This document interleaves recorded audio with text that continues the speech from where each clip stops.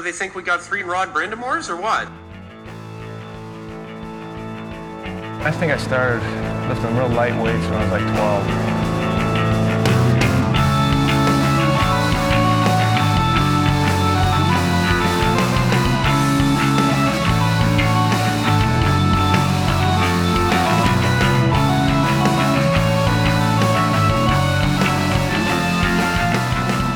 You are now listening to the Rod the Podcast with your hosts, Jordan Betts and Mike Menn.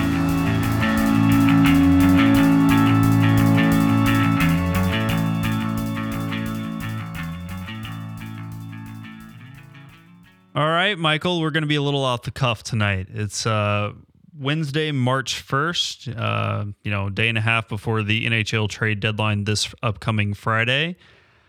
Man, it's been an absolute whirlwind. Literally moments ago, Jacob Chychrun was traded to the Ottawa Senators. Canes have made some, what I would describe more bottom lineup tertiary moves today. Man, it's the Metro, the East especially, is just completely loading up. We got a full episode, lots to talk about, a lot of movement.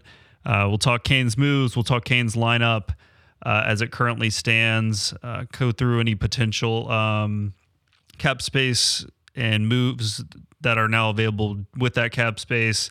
And just, hey, where the Canes rank right now in the Eastern hierarchy and what can we expect moving forward? Turn it over to you and just ask, how are you doing right now?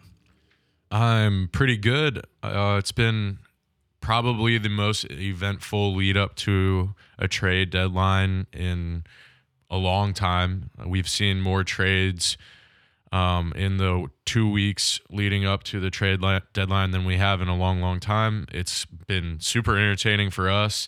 It's also allowed you to look at some of the different values for players, and it's been kind of surprising. I mean, you talked about the Chychrun deal earlier. The only difference between the Chychrun deal and the Hronek deal is a second-round pick. So Detroit trades Hronek to Vancouver for a first and a second from Vancouver, a bad team. Meanwhile, Arizona, who's been holding out on and had to have received a better offer down the road, gets a first, a second, and a second for a guy that's definitely has a higher ceiling than Hronek. It's just, it makes you laugh sometimes. And that doesn't even get into Tampa Bay trading the absolute farm to Nashville for Tanner Jeannot. I mean, it's just people around the league laughing at that one. Lots happened. And so, unfortunately, not as much has happened here maybe in Canes land as people had hoped or expected. Contrary to prior seasons when Carolina was playoff bound and, ultimately they did win the division. Looks like they very, very well may do that again this year. Don didn't sit on his hands. I mean, there were moves. A move that seems like it's been years in the making. Jesse Puljujarvi. I know that's not the correct pronunciation, but that's like the Americanized version. So just give me the benefit of the doubt there. We're good with that. Canes traded for Puljujarvi, sent a former third-round pick in Pistula to Edmonton, which really just kind of seems like a, hey, restart for Puljujarvi. Edmonton, it just wasn't going to happen there. Any thoughts on that trade specifically? Realistically, it's a win-win for both teams. Edmonton had kind of been out on Puljujarvi. Oh, is that an extra little syllable there? It is Finnish. Yes, Puljujarvi. Anyways, they'd been out on him. Show off. It hadn't gone. I practiced. It hadn't been going well for him in Edmonton. The writing was on the wall. It's been a player that the Canes have been trying to acquire, like you alluded to, for a while now. Don played the waiting game originally. And I'm sure the price has only gone down. The original ask, I think, was a first-round pick or something along those lines. And to end up only giving away Patrick Pistola, who is a borderline NHL caliber prospect, the likelihood of getting to the NHL isn't very high, but if he does, he's looking to be a bottom 6 player. You can live with giving that away all day. That's money in the bank. Puljujarvi, which is hard to say and annoying, but we'll do it out of respect. he's a guy that fits the Rod Brindamore style, right? Good skater, big frame, forechecks hard, doesn't have the finishing touch, aka the perfect Canes player. Ironic that all the finished players are kind of the same. Yeah. Pass first playmakers that are not finishers. They're taught to be all around players. Now, he did make magic Finland. at that World Juniors with Patrick Laine and Sebastian Aho. Maybe I don't anticipate him playing up in the lineup with Aho at any point soon, at least as he gets acclimated. And he's likely destined to be a fourth liner here. But if given the opportunity, I'd like to see if they can rekindle that. To me, and this is applies to the second trade the Canes have made. I think the bigger thing is no salary retained, and of course Edmonton was not going to do that. They're a contender.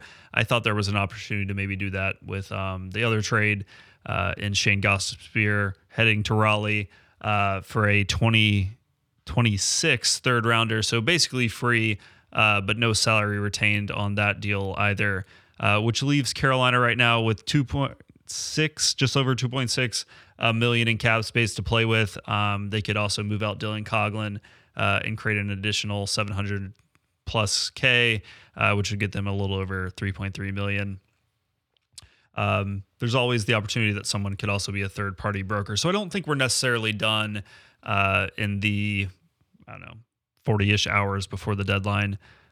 Please no one fact check that math. Yeah, I got no help for you. It's close though. Any thoughts on the Gostisbehere trade? Offense first defenseman has struggled and been a bit of a defensive liability throughout his career, but maybe can be a power play specialist to the point where, maybe Brady Shea and Brett Pesce aren't guys you want leading the man advantage. Yeah, I mean, this will certainly take Pesce and Shea out of the mix ultimately on the power play. Love those guys, great defenders, not elite power play quarterbacks. It just is what it is. Gostisbehere is a guy that's good at moving the puck on the power play. He's got a wicked shot, especially for a defenseman. You're going to be able to rotate two guys at power play quarterback in Burns and in Gostisbehere that both have big shots. You can start to establish an identity of whether it's shooting from the point and getting tips or whether it's utilizing that shot to open up passing lanes. Whatever it may be, it's going to create a more uniform power play across the board. Definitely an upgrade. I think two of the guys, right, to jump back to the previous trade, we're going to call him JP to save us some time. I appreciate that. It's a guy that's going to essentially try out to be Jesper Foss's replacement next year. It's very likely that Jesper is going to hit the market because there is going to definitely be interest in him around the league, and it'll probably price him out of a third line role with the Hurricanes. You're getting your guy in early. He can help you currently in a fourth line role. And then you bring in a guy that's playing for his next contract in Gostisbehere, who's on his last year. He's somebody that's been successful as an offensive defenseman. If you can protect him defensively with Chatfield staying home, with more offensive starts as opposed to defensive zone starts, I think they're both trades that definitely help the team now, don't leverage the future, and still leave you with enough cap space to go make a dangerous ad if they decide the price is right. And we're going to get to this in the end when we kind of talk where the Canes stack within the Eastern hierarchy. But, these are low cost, high upside moves.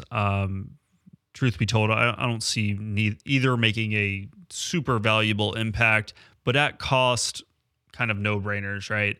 Talented guys that, could exceed definitely my expectations and be impactful. I think when you look, especially at JP, the physicality kind of stands out to me. Even if he's not a huge banger, he does have there's the frame, right? The Canes are kind of considered a small finesse team. So just to throw out guys with the, at least presence to be physical, I think is really important.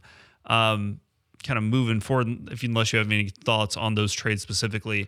Mike, tell me where you kind of envision these guys slotting in, both kind of from day one and maybe where their roles shift as they become more comfortable here in Raleigh. Well, I think that with Gostisbehere, he's going to be the guy that is going to compete with DeHaan. You don't acquire an offensive defenseman like that without the intention of bringing him in to help revitalize your power play, which is in the 20th area of especially the league at $4 rankings. million plus per. Yeah, so you're not bringing him in to sit on the bench and watch. He's not a guy you bring in when somebody gets injured because he's a defenseman that can cover. Dahan is a guy where if you have an injury, he's going to be able to be a serviceable defenseman. He's not going to give you much else outside of that, but that's totally fine. Gostisbehere is a guy you're bringing in to be a difference maker, even if it is only marginal, and even if it is only on the power play. That is a little piece that could take you over the edge in terms of winning a series. I think that's a great point, because when we talk about playoff hockey, we can talk about how the Canes have played, and we've had critiques with that just from how they're built, and that's translating from the regular season into the postseason. I made the comment to you the other day when I was venting that, hey, all these teams are loading up, Carolina's done nothing. But, upon reflection there, I think I called them the early 2000 Oakland A's. I think a more apt comparison is probably the Tampa Bay Rays, who for baseball fans out there, in the AL East, which is the most high budget division, the whole league in a non-cap sport, the Rays, the first or second smallest market team in the entire league budget-wise, competes, makes the playoffs, went to the World Series a few years ago. Carolina's more that, forward-thinking and kind of innovative. So it's not all doom and gloom here, right? It's still 32 Thoughts, Friedman and Merrick the other day talked about how this company become a pinnacle organization within the entire league. That has been built primarily on regular season performance. Now, we shouldn't discard that and act like it doesn't matter. Winning division titles is important. Getting to the dance is extremely valuable. I think where I've kind of gotten to, and not so much from like a doom and gloom standpoint, are these the types of moves that set it over the edge? And to go back to your point and talking about Gostisbehere, we understand in these playoff series that, hey, looking back to last year's, regardless of how Game 7 played out, that's a 7-game series that ultimately gets you eliminated. Could things have happened in the first 6 games by having a more potent power play, which he could potentially bring in or add to change the series? And so maybe these seem like kind of nominal moves, but when we're talking about a team that's performing at such a high level already, second best record in the league, leading the Metro, all those things, I think it can happen in the margins and on the periphery, where him improving your power play from, let's just make the math easy and say 20% to 25%.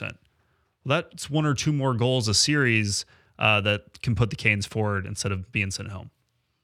Yeah, absolutely. I think that another thing that we have to take into account from especially like last year to this year, just to kind of touch on the playoffs and everything along those lines, is that when you look at the lineup, I think a big part of the Canes strategy too is getting them there, getting them accustomed to the playoffs and building that playoff performance. We won't know who takes the next step in the playoffs until the playoffs, right?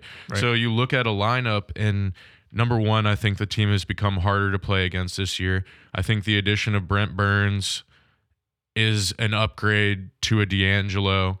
I think that his presence in the playoffs will be larger than what Dougie's were previously. So I think defensively you've become a harder team. Chatfield has really impressed me this year and is a guy that seems to have that playoff edge, who's a guy that brings it every night. So you look at the defense, and then you're going down the middle. Aho, KK has really started to come on as of late. His defensive side of the game has been phenomenal. His offensive game is starting to click. And then you follow that with Stahl and Stasny, and then you have Stepan maybe as that next guy in. The depth and the difficulty to play against this team is harder than last year. You have Natchez, who's shooting from Ovi's office now all of a sudden. Svetch can get hot whenever. Jarvis has a year under his belt. And he's gotten hot recently, yeah. And seems to be coming out of the sophomore slump. All these little things can fall into place at the right time, which is the end of the season, not right now. So do I think there should be another addition for a goal scorer? Absolutely, no doubt about it. But then you're looking at a lineup that's really, you could add some guys we'll talk about later and turn your lineup into a lineup that's better than a lineup that adds Tarasenko and Kane just because they're flashy names. And we've talked about this window being kind of through the 22 or 23-24 season when a number of contracts toll and guys are free agents. And people are going, you got to make impact ads. And, I've been that person on here too. But the point you're making is you can only prove yourself in the playoffs. Canes still have one of the younger cores in the league. Sometimes it just takes growth. Like, we haven't seen Svech be great in the playoffs. No. Well, at 22 years old, it could click, right? And sports history is littered with performers that couldn't get it done in the big moment, couldn't win a title, Peyton Manning, until you win a title, right? Yeah. Like, until it happens. And unfortunately, we talk small sample size in the playoffs because that's what they are. And so to be hot or cold over a 5 to 20 plus game span is not that crazy. We almost saw the Hurricanes lose a Stanley Cup in 2006 because the one guy just caught fire and was never heard of again. I'm blanking on his name, starts with a P.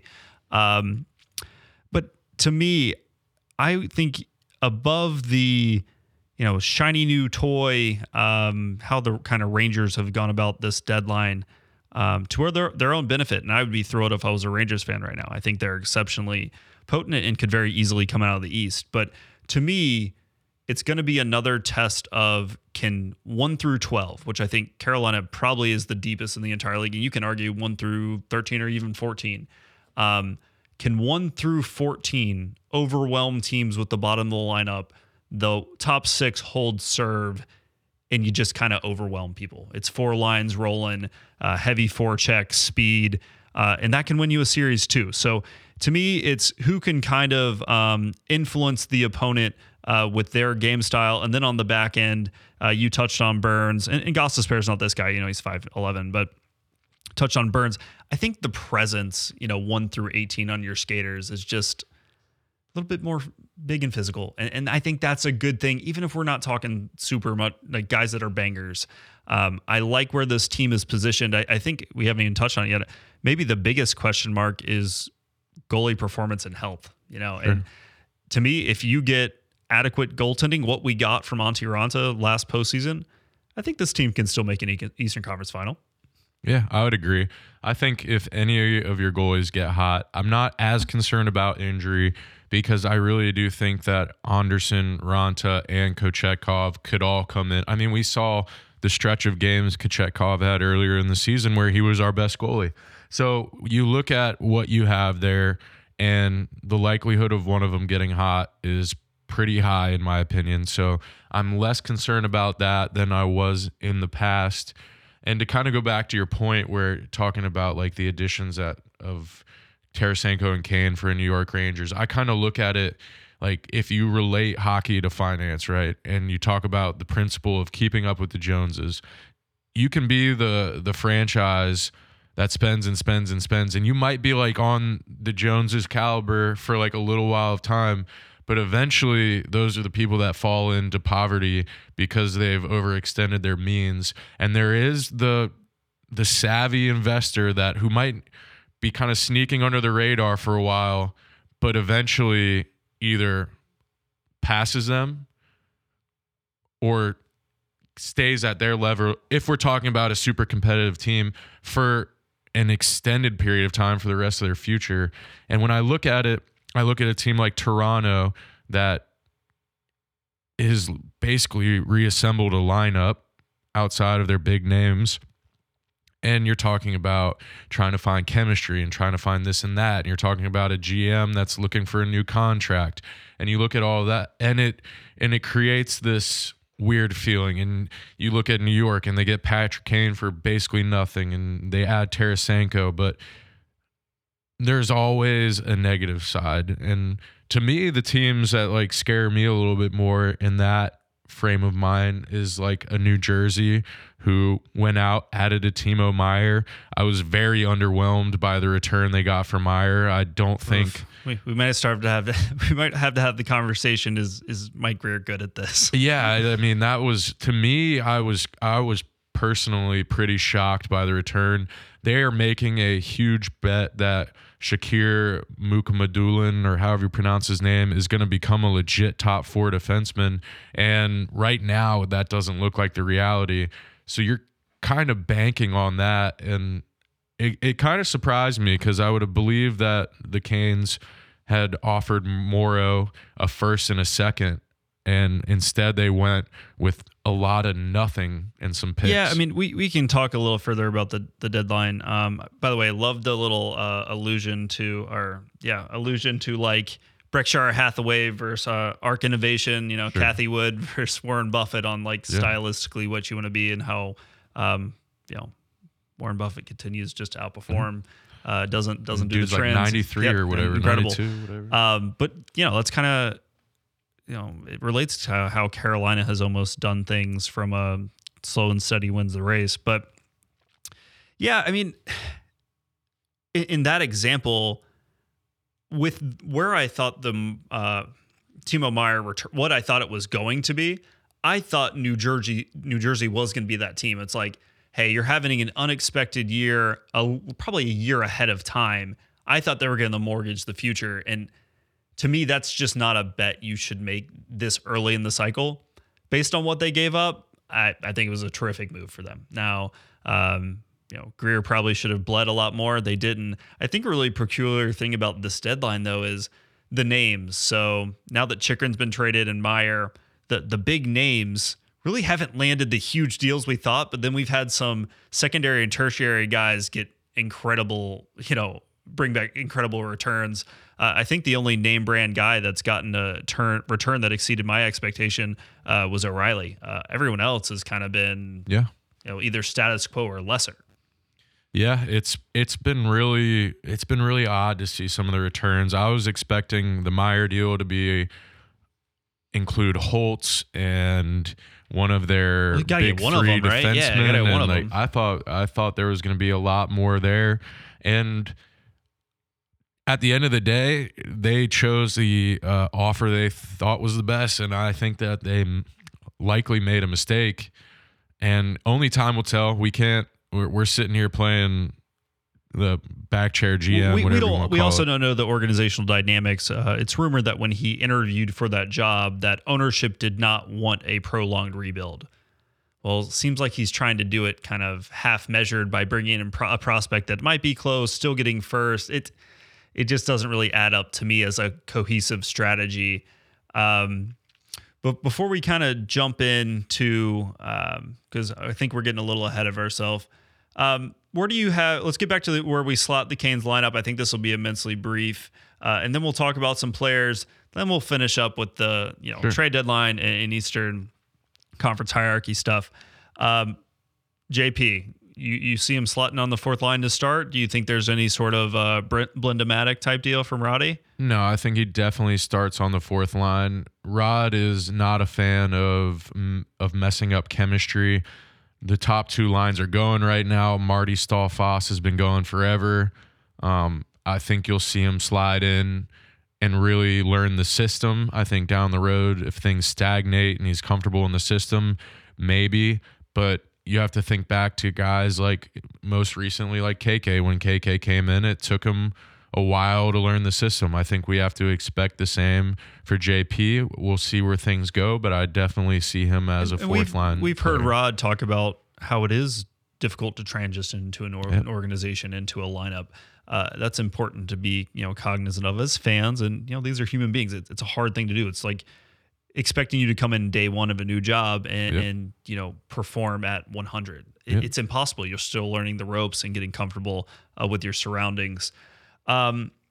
Before we go into kind of the next segment, I do want to give you kudos for pointing out how well KK has played. I think that's gone under the radar a little bit after the slow start, and maybe that is why we've seen Don not chase the shiny, expensive center or another scorers, because the chemistry right now, to your point, is really flowing. Yeah, absolutely. And we had talked about adding a second line center, and it's not to say that can't still happen, but I think the way the team's running right now, I think the cheaper option, number one, centers are always going to be more expensive. Getting a good scoring winger is just, I think that's just the cherry on top, honestly, at this point. So yeah, I mean, you don't want to mess with chemistry. You don't want to really shake things up to the extent where you're finding a new identity. It's not hard when you're in New York and you're adding a Patrick Kane who's already played with a Panarin, who's already won a Stanley Cup. But when you're bringing in guys on totally, the margins, yeah. it definitely becomes a little bit tougher. So I think this will be a pretty fun segment. We get to once again, try and act like we're Don or something, and kind of prognosticate on what potential moves the Canes could make here the next few hours before the deadline. We'll do this before we maybe get to a more sour note on how we feel the team has been, because this has been more positive than I expected it to be when we got on here, which is not necessarily a bad thing. I think sometimes you anticipate what you're going to say, but then when you get behind the mics and the points start going back and forth, you kind of, it's weird even for us to conceptualize in the moment. And so I'm feeling better about this. I hope you guys are. So Mike, you just alluded to it. Who would be your number one ad with the remaining 2.6 million up to 3.3? And remember, that means the Canes can add, multiply those numbers by 2. They can add players below that benchmark, assuming the trade or a third-party broker team facilitates some salary retainment up to 50%. Yeah, I mean, for me, if we're talking about what I think the most realistic trade would be, and it's a player that we've already been linked with, I think Toffoli out of Calgary would be really high up there for me. He's got 4.25 remaining on his contract through 2024.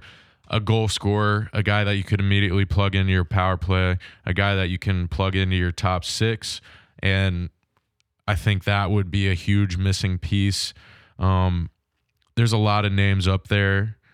I don't want to talk on all of them. If you have one that's catching your eye. You did the work here. Behind the curtain a little bit. Mike had to go through team by team, sorting by players making under a certain amount of money.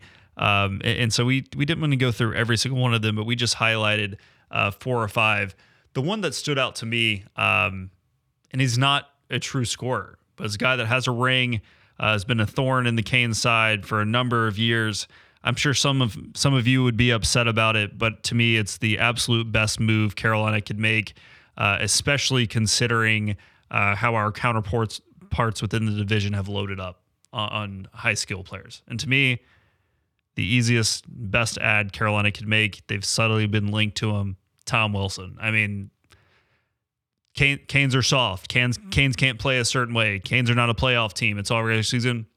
That guy goes a long way to shutting it up. And, it'd be nice to roll into the playoffs with the biggest, baddest dude who can also play up in your top 6 if needed. To me, you can't have a better ad than him outside of some unforeseen available superstar that can pot you, 30 or 40 a year.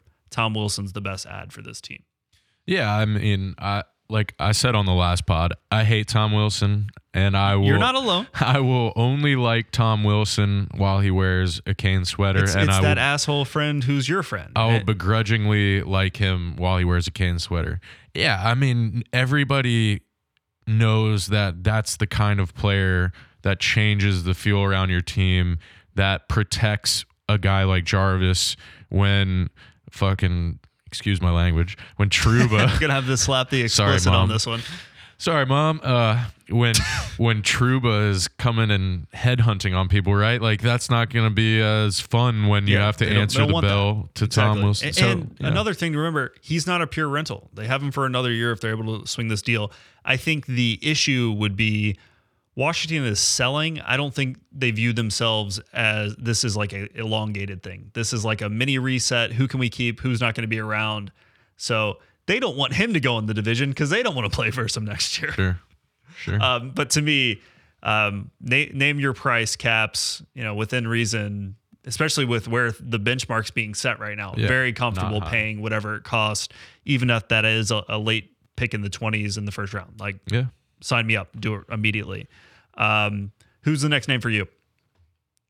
If we're going to stick to, like, for me, I'm probably sticking to a scoring winger at this point. and it's really like tied between two names for me at the next phase, and it's probably Pavel Buchnevich, out of St. Better Louis. than I would have done. Yeah, Buchnevich signed through 2025, and then Sam Reinhart out of Florida signed through 2024. Two guys that have a scoring touch, two guys that can instantly plug into your top six, power play capable, can kind of do it all, pass, shoot, score. So I like Toffoli, I like Reinhart, I like Buchnevich. I think all of them are available. The question will be, how willing is the team to part with them? We're seeing a St. Louis team that isn't like they're moving out doing a players, soft reset type team, but yeah. is he part of their future plans at his age? I look at it to Foley, and their Calgary is up in arms, shocked by how their season is going. Is that a guy that they're, hey, let's get a quick asset, let's move on, let's free up some cap space? And then Reinhart, Florida, same scenario as Calgary. Like, these are teams that could be looking to recoup some assets. That have achieved based on expectation and how they performed last year. Yep. Those are kind of the teams that, it's decision time, right? And so another Calgary guy, former Canes, top 5 draft pick, Elias Lindholm, a guy that, I've been on record saying I was not a huge fan of and never saw this coming. Guys blossomed into an absolute stud and has put up great production, terrific two-way game. We saw that when he was in Carolina. I just didn't think the point production would follow, and I kind of thought it was from playing with Gaudreau. I think we've seen that's not necessarily the case. He's just a really good hockey player, and I think there's some bad blood there. I'm not sure that is something that's taken into account into a trade. I would not think so, because I think in coming back and the opportunity to chase a cup would be appealing. And obviously still has friends on the team. And if the organization that you were so upset with at one time goes out of their way to try and bring you back, I think that mends a lot of things. And so it wouldn't be a concern to me at all. These guys are professionals. They understand the work and the business. But I think he's a good ad. I don't think this is the case. I mean, it shuffles up your lineup a little bit more to bring another center, but center depth is never superfluous to me. I think you can never have too many. And he's clearly would be a second line center for this unit and allows you to kind of move KK up and down a little bit more of a hybrid role. And your depth would then be great. But yeah, I think that's on the lesser end of probability. We have heard Carolina linked with Calgary. I'd be shocked if it was Lindholm over Toffoli. Also, are they willing to pay that price? Because I think there's a significant disparity there. Yeah, Toffoli is certainly the cheaper option as opposed to Lindholm. I mean, there's good names on the board. Two other quick ones out of Detroit being both Verana and Bertuzzi. Detroit was on the fence about selling in the first place. After the Hronek deal today, you might think maybe they're more open than they thought, especially after getting waxed by Ottawa 2 consecutive games. So there are names that are available that you could bring in, and Verana is like a little bit of a rehab process for his career, and Bertuzzi, we know the kind of player he is. He's a pest. He can score. He can kind of do it all, but he's going to get under your skin and all that. So definitely options out there. Can't say that we're limited. It's a matter of what the price is. It's more so the price, and depending on the target, are they going to have, what's the money retained, and are they going to have to bring a third party in, which is going to drive cost up and, make things a little bit more complicated. But there's enough time between now and Friday to get things done. Well, we're kind of checking on Twitter throughout this episode to make sure we're not missing anything. But although it feels like most of the major moves have already occurred, we know Don works right up into the wire. Yep.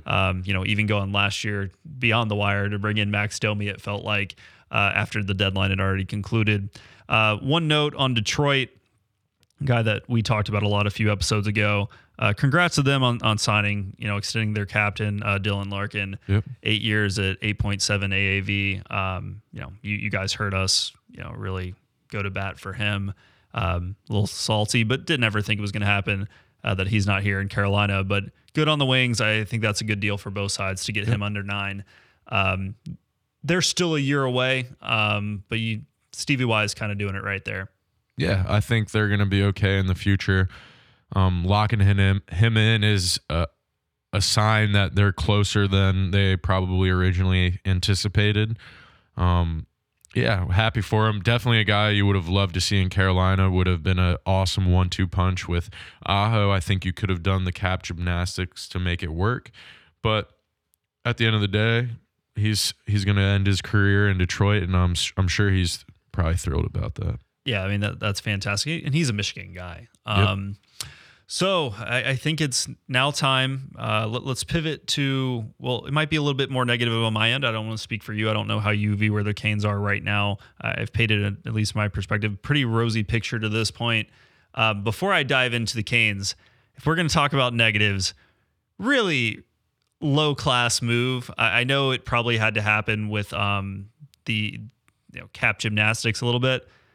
But how are the LA Kings going to trade Jonathan Quick? I mean, I understand they view Jonas Korpisalo as an upgrade at this stage in Quick's career.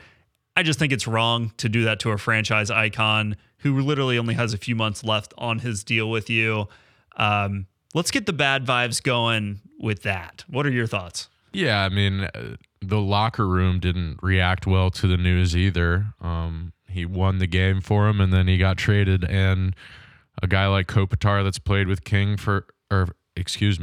that's played with Quick for a long time with the Kings was not thrilled about it, and the overall sentiment in the locker room was not thrilled about it.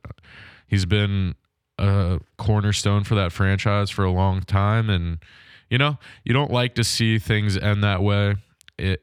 It's a team that isn't contending for a cup, so I kind of don't see the point of doing it that way. I mean, the West is open, but they're not going to be the team. If they were acquiring a guy like Chikrin that they saw as a long-term part of their team, I would maybe get it, but I don't know. I don't really. Corpy's not the guy. I mean, I don't think so. And Gavrikov is a rental unless they plan on re-signing him. So yeah, I mean, not ideal. That's not how we like to see it go down. We talked about being a business and how it can be pretty black and white, but some players do enough for an organization to supersede that. And to me, that's Jonathan Quick. So I'm going to go off on a little, I don't even think we call it a rant, but I've been kind of alluding to a little bit of negativity here. And based on what Carolina's done to this point, and hey, this is all subject to change, comparatively to where they are right now with Boston, New Jersey, New York, Toronto, Tampa. Hey, I do think Carolina wins the Metro. Let's tick that box. I don't think New Jersey catches them. I think it's comical that people are talking about the Rangers catching them. It's not going to happen. But, oof, man, I can't say I feel better about this team than I did 2 weeks ago. And they're still playing exceptional. I mean, they've lost 5 regular season games since the middle of they've lost 5 games in regulation since the middle of November. That's pretty damn impressive. But doesn't it just feel like more of the same? I mean, does it not? I mean, at some point, I keep coming back, you got to put the chips in the middle of the table, and they're just never going to do that. I've come to terms with it. I hope in a few hours I'm proven wrong, but it just doesn't feel it's like ever going to happen. And to me, you know what that equals? Another great regular season, a harder than it should be first round, and a second round exit, and we're all going to be looking at ourselves like the Spider-Man meme. We've been here before, and it'll effectively be 4 years in a row of exactly that. I know technically the bubble, that was a play-in versus the Rangers, and they lost to Boston in what was officially the first round, but that will be 4 consecutive years where you win a playoff round and you lose in the next round. That'll be 3 straight years where you've won your division and done that exact same thing.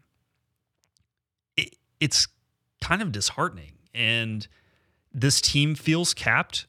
And I already alluded to the fact that, yes, there could be young players emerge within this core that with enough playoff experience, they make the jump. But it just doesn't feel like they have the horses to do it again. And it's going to be more of the same. And I'm a little, not dejected, but I don't know, man. It just feels like Canes are not going to be, really in the conversation once June gets here. It feels like another late May exit, and unless something unforeseen happens, unless Igor Shesterkin is, he hadn't been terrific this year. If he becomes the guy, it's probably the Rangers in the East, unless, Boston, I don't know. But it just feels like if you had to rank them in roster and current performance right now, Canes 5, 6 in the East. I mean, I think you have a pretty valid argument. Boston, who's clearly, they're ahead of them. Carolina's been competitive with them, but in a 7-game series, probably Boston. I feel better about the Rangers. Now, can they defend? But can Carolina score on Shesterkin? It's kind of been an issue. Tampa, Carolina's never done well versus in the postseason. Toronto, not going to matter. They never get past the first round. But I'd even probably feel better about where Toronto's at from a high-end status. I mean, they've really made some moves to strengthen that team. So it happened at 5th. Hey, maybe I'll be wrong and the Devils will beat the Rangers in the first round. But I still feel like the Devils are a year away. So I think Canes have gone in this past month from the clear number 2 team in the East to the 5th. That doesn't scream cup winner to me. I think my season expectation was you have to get to the Eastern Conference final, or everything else is you didn't meet the mark that year. Okay, I think I'm done. Well, I felt good. We're running out of time here, so I'll make my points kind of quickly. And I totally hear where you're coming from, and I think you have a lot of valid points. My mentality on it is if you go in all in this year, what's your likelihood of winning? Probably very similar to what your current likelihood is. Sure. One thing I will say, like in the O'Reilly trade, I was listening to Dmitry Filipovich. The O'Reilly trade bumped Toronto's chances of winning the cup from 8.5 to 8.8. It's pretty nominal. So I do think we over exaggerate the trade deadline. So I mean, it's going all in when Boston is having a historic season, when they have the guys that they have, when they add Orlov, when they add Hathaway. I mean, they have 2 elite goalies both going right now. That's a tough team to beat, even if you go out and make some insane additions. Toronto has gone all in Dubas's final year. Gonna save that job. You add O'Reilly, you add Achari, you add McCabe, you add Lafferty.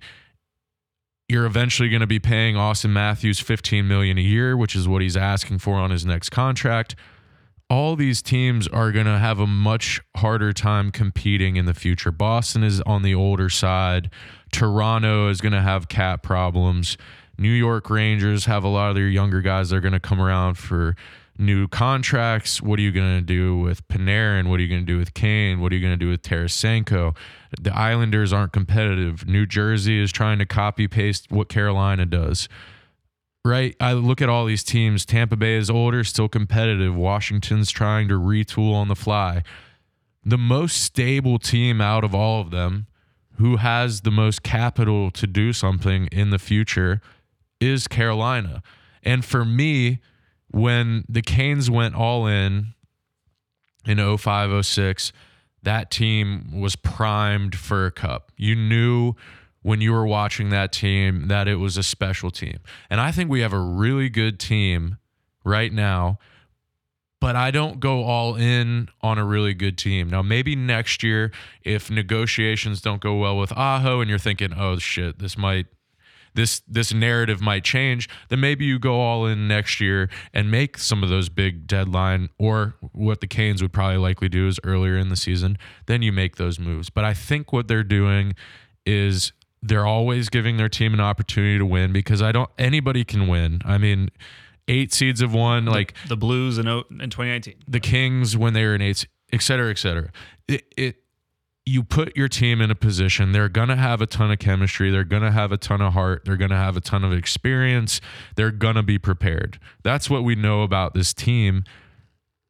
You don't want to reach at straws too much. We're not a New York Rangers team that all these American guys and all these international players grew up knowing the Rangers. Nobody grew up 20 years ago knowing who the Hurricanes were. Exactly. We're not that team. We're not going to get people who are using their no trade clause to pick where they go, and it's not going to be to the Hurricanes very frequently. Like, that's going to just not be a big Brent thing. Burns, but How many before that? It's Yeah, not. and he could have gone to multiple different places. And at the end of the day, the way I look at it is this team is good enough to win a cup. Like every other cup winner, you're going to need people to have out of their mind postseasons. It's just how it goes. That's how every team that wins a cup either has a goalie that goes out of his mind, a guy that decides to be a 20-goal scorer in the playoffs, or a combination of those things. And they have all of those pieces. You have Anderson, that's a guy that at a snap could turn it on. You have a Svech that could all of a sudden be a 15, 16, 17 goal guy in the postseason. Aho hasn't tapped his full potential. I think Jarvis provides way more offense than he's currently giving, but he's young and he's developing. Turbo's underperforming this year. I think KK is growing. I think Natchez is scratching the surface of his potential.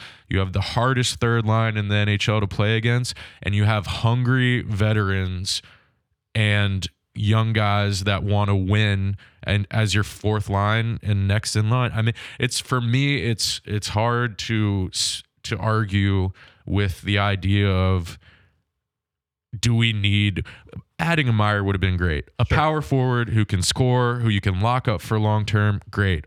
Would be awesome.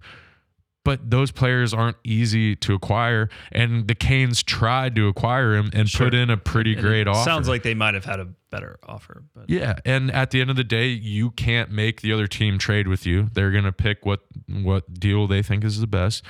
So if this team adds a goal scorer, I think they could win every series. I think they could lose in the first round. You never know.